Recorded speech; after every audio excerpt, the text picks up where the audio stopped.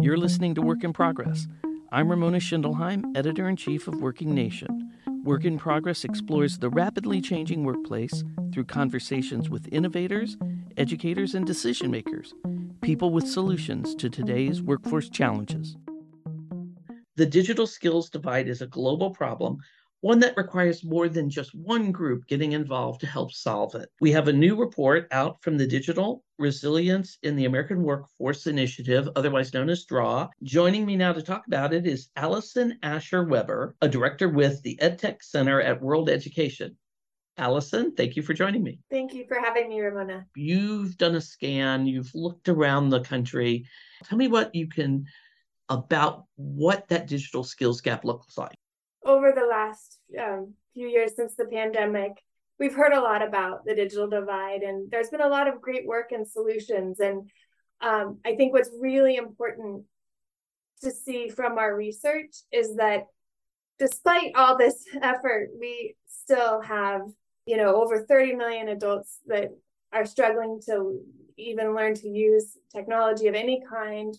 And this is really shocking and upsetting to me that new data from the 2021 NTI Internet Use Survey shows that despite all the efforts, attention the digital divide has gotten, we've only seen a 1% increase between 2019 and 2021 in who has access to the internet. And so, and we know who has, and this goes from 79% just to 80%. So that's 20% of our population that still doesn't have internet. And, I mentioned are struggling to learn to even use a basic technology. So let me ask you this. When you say they don't have access, what is keeping them from access? Is it money? Is it location, or a combination? So it's certainly a combination. The digital divides of, for example, access to internet devices and more continues to reflect, and of course it's exacerbating existing inequalities when you analyze it by race, economic, and other demographic factors. Certainly it's harder to have the infrastructure in rural areas, and a lot of funding, fortunately, will be going to that in the infrastructure spending. However, it comes down to being a people problem. This is not an infrastructure problem. It's a people problem. The inequities in our society have decided to leave people behind and not prioritize creating opportunities, accessible opportunities for the 32 million that don't know how to use a computer, or the 20% of our population that don't have internet, to get the supports they need to learn why it's important, how it could help them. So part of it's the understanding of why it's important, and that they have supports and can feel confident that they can use it. But then there's this whole component of cost. For many Americans, the cost of the internet, the cost of the device is a big barrier. And I think that shows that it's not just infrastructure when a large number are in urban areas of who actually doesn't use the internet. That's what I was actually going to bring up, is that I remember reading, and I think I read some of it in your report as well, that it's not just the rural area. This statistic can be surprising to many of us who perhaps thought of the digital divides existing more in the rural areas, but actually 76% of households without home internet are in urban areas, primarily in low-income neighborhoods, disproportionately affecting people of color. A recent report also showed that how many households lost internet during the pandemic at a time when it was most needed because they weren't able to pay for it. So there are interventions helping from the federal government to reimburse internet or make it more affordable, and we applaud those. At the same time, there have to be personal human interventions out in the communities to help people understand the power of the internet, where and how they can get affordable devices or even loaned devices from their libraries. And all those kind of personal human-centered interventions are needed in addition to the support with paying for technology and internet. That sounds like a public-private collaboration. Then it's like the public funding stepping in to help. But where do you get that personal intervention? Who can lead that charge? One thing we found in our landscape scan was the importance of a personal connection and trust with the individuals who are not yet accessing the internet or still developing foundational digital literacy. What we found is that embedding supports for digital what we call digital navigation services, so help gaining access to the internet, a plan, a device, whether it's loaned or given or affordable to purchase, and the supports to learn how to use it. Instead of hiring someone new or sending someone to a new program to do that, it's most important to embed that in locations and services that people are already trusting and using. So, for example, when someone goes to a health clinic, when someone goes to an adult education program, when someone goes to their children's school, those are all touch points that need to be leveraged to support individuals. And so, interestingly, it's not about like hiring a whole new diverse workforce to walk the streets and ask, do you have internet? It's actually training and equipping and providing the funding to existing social service programs, existing education and workforce programs to embed those supports within their services. I mean, no one should come to an adult education program or a workforce program and be served more than, I would say, we can argue about this, 4 or 6 hours and not already have had their digital inclusions needs met. At the very first intake point, we need to figure out, do you have internet? Do you have access to a device? Do you need help with your foundational digital skills? Because digital literacy is a critical literacy that you need now to operate in this world, to get the information you need, access to opportunities. And if we don't address that first, we're doing a disservice to individuals in our communities.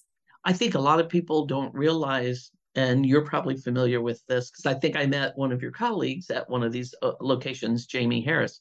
Goodwill provides a lot of digital skills training. So if people are out there and they're hearing this and they're thinking, where could I get those skills? Where could I direct people? Goodwill has those programs.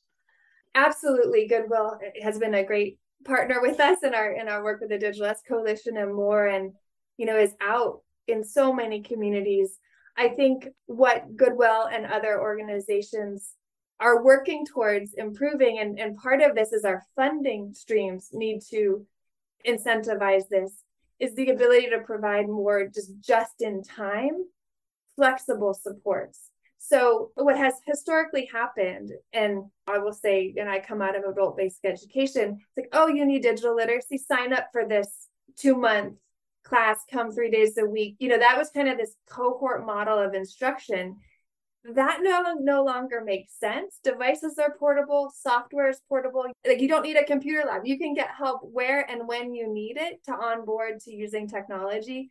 And so how can we provide those supports more flexibly? So organizations like Goodwill are having more drop-in, they can call learning lounges, or locations where there are digital navigators available. So someone can just stop in and get individual personalized support just in time at a location, whether it's a Goodwill, a library, in some cases even laundromats, where someone's there to help them.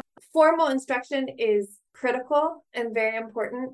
At the same time, if you're talking about closing some of these shocking divides in who has access to the internet, devices, and digital skills development opportunities, we need to get a lot more human-centered in our program design and delivery, and our funding streams need to figure out how to pay for that. You guys have found some strategies and some resources that are helping close this. I think it's sharing that knowledge is going to help people around the country. So what have you seen that you would like people to know is out there for people who need these skills, or organizations that want to help skill up their community? Our landscape scan looked certainly at the challenges that we're facing and the barriers, but also really focused on promising practices and solutions in 6 thematic areas, in how we better define digital skills. We look at those organizations that are starting to move away from just teaching discrete digital skills, do this, do that, towards kind of developing lifelong learners of technology, because technology is constantly changing. So who is doing that well? how can we continue to promote the development of digital resilience, not just basic literacy? Who is doing great work in advancing digital inclusion and equity? Best instructional practices and resources you can use now, including content and curriculum, both that's, for in-person instruction or digital instruction. How organizations doing great work in assessing and validating digital skills so people can get screened into jobs based on having developed digital skills, whether in informal environments or just learning on their own. Also, really great work states and other adult education organizations are doing for professional development for practitioners. And all of this work is the best practices, the resources are being put into professional development opportunities that will be freely available to the field through the DRAW project. And we're really grateful for the Office of Career and Technical Education and Adult Education at our Department of Education for funding this and making the resources, the learnings available so our field can continue its great work. So Allison, what is the intention of the DRAW Landscape Scan? When we started the DRAW project, we wanted to understand how the digital revolution that we're in which technology has been changing daily, and the learners, the adult community members who we support are or will soon start using devices and software at work in their lives in ways that we aren't familiar with, right? The technology and our culture is changing faster than we as educators can keep up with. So how does this affect who, what, where, when, how, why we teach foundational digital skills? And most importantly for the DRAW project, as we'll be creating professional development resources to support teachers, what are the resources that are most needed to support them, and how can we get that to them and really change the way digital skill development can be accessed and how it is taught in our country. So what is the role of the employer? Because one of the things that we talk about a lot at Working Nation is that this access to digital skills can lead to really in-demand jobs. So how can you get employers involved in a community to help create that workforce that they need? The scan found a great need and opportunity in employer engagement and the need to help and provide professional development to educational and workforce providers out in the communities to create partnerships with employers. There's a number of reasons for that. First, employers can help give us access to the frontline workers and others who don't have the time to go off to a training out in the community. Some of the best practices are whether it's union programs or Tyson Foods or others that are offering very culturally competent, responsive, multilingual, and other kind of trainings right at the workplace, often on paid time, to their frontline workforce. What we found is a challenge and an opportunity that a lot of our workforce and educational providers express a difficulty in knowing what are the just-in-time skills employers need and keeping sort of that knowledge updated. So it's an opportunity in that if they are able to get that feedback from employers, they're very eager to design their programs to meet the needs. One thing we found, I think it was really interesting, is that many of the digital skill frameworks, curriculums that we reviewed are a little bit too computer focused, or especially when you're talking about the levels of foundational digital literacy, and don't reflect the fact that at the workplace, frontline employees and others are engaging with interfaces on machines, engaging with scheduling and HR software on the phones, even doing operations on their phones. And so how do we keep providers aware of the opportunity to partner with the employer to train workers, starting with their phones and building from that towards higher levels of digital skills? We know that employers will look at digital literacy capacity and skills as an indicator of someone's ability to learn and someone's ability to succeed on a job. And so that, that's that kind of skills-based hiring model of no matter how someone learned it, they can navigate the internet, navigate a basic interface that could bring in a lot of opportunity for someone to get a job, advance within a job. One of the best ways employers can help us is articulating their needs very clearly so providers can plan their training around that. And then within their companies, make very clear what digital skills are needed so people can take that training in advance. You mentioned a little bit earlier in the conversation that an individual may not know how important these digital skills are. There's a personal conversation that has to be had. How do you have that conversation? We found many organizations that were creating community partnerships, whether it's CBGOs, faith-based organizations, even youth groups out in the community, to help talk to and coach community residents to understand and start engaging with technology. That's certainly important. I think the best way is just to start using technology in your programming. That's a real authentic way that learners can start engaging and seeing its power. So going back to adult education programs, health programs, like to actually use technology thoughtfully in their service delivery, but intentionally building in all the supports individuals need to succeed. And that is the way you show the power of technology, not talking to somebody. Certainly, trusted community liaisons can help recruit someone to receive the supports of a digital navigator. That's a best practice model. At the same time, it's the embedding, it's the contextualized learning that happens in authentic environments that we need to create.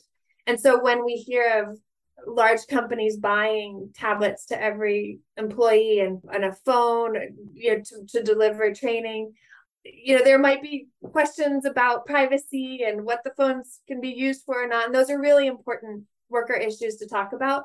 But at the same time, what an incredible digital inclusion strategy, whether it's a tablet or even virtual reality in some places, to have authentic opportunities to say, wow, I'm going to use this device to learn at work or to perform my job duty better, support clients better if it's a retail organization.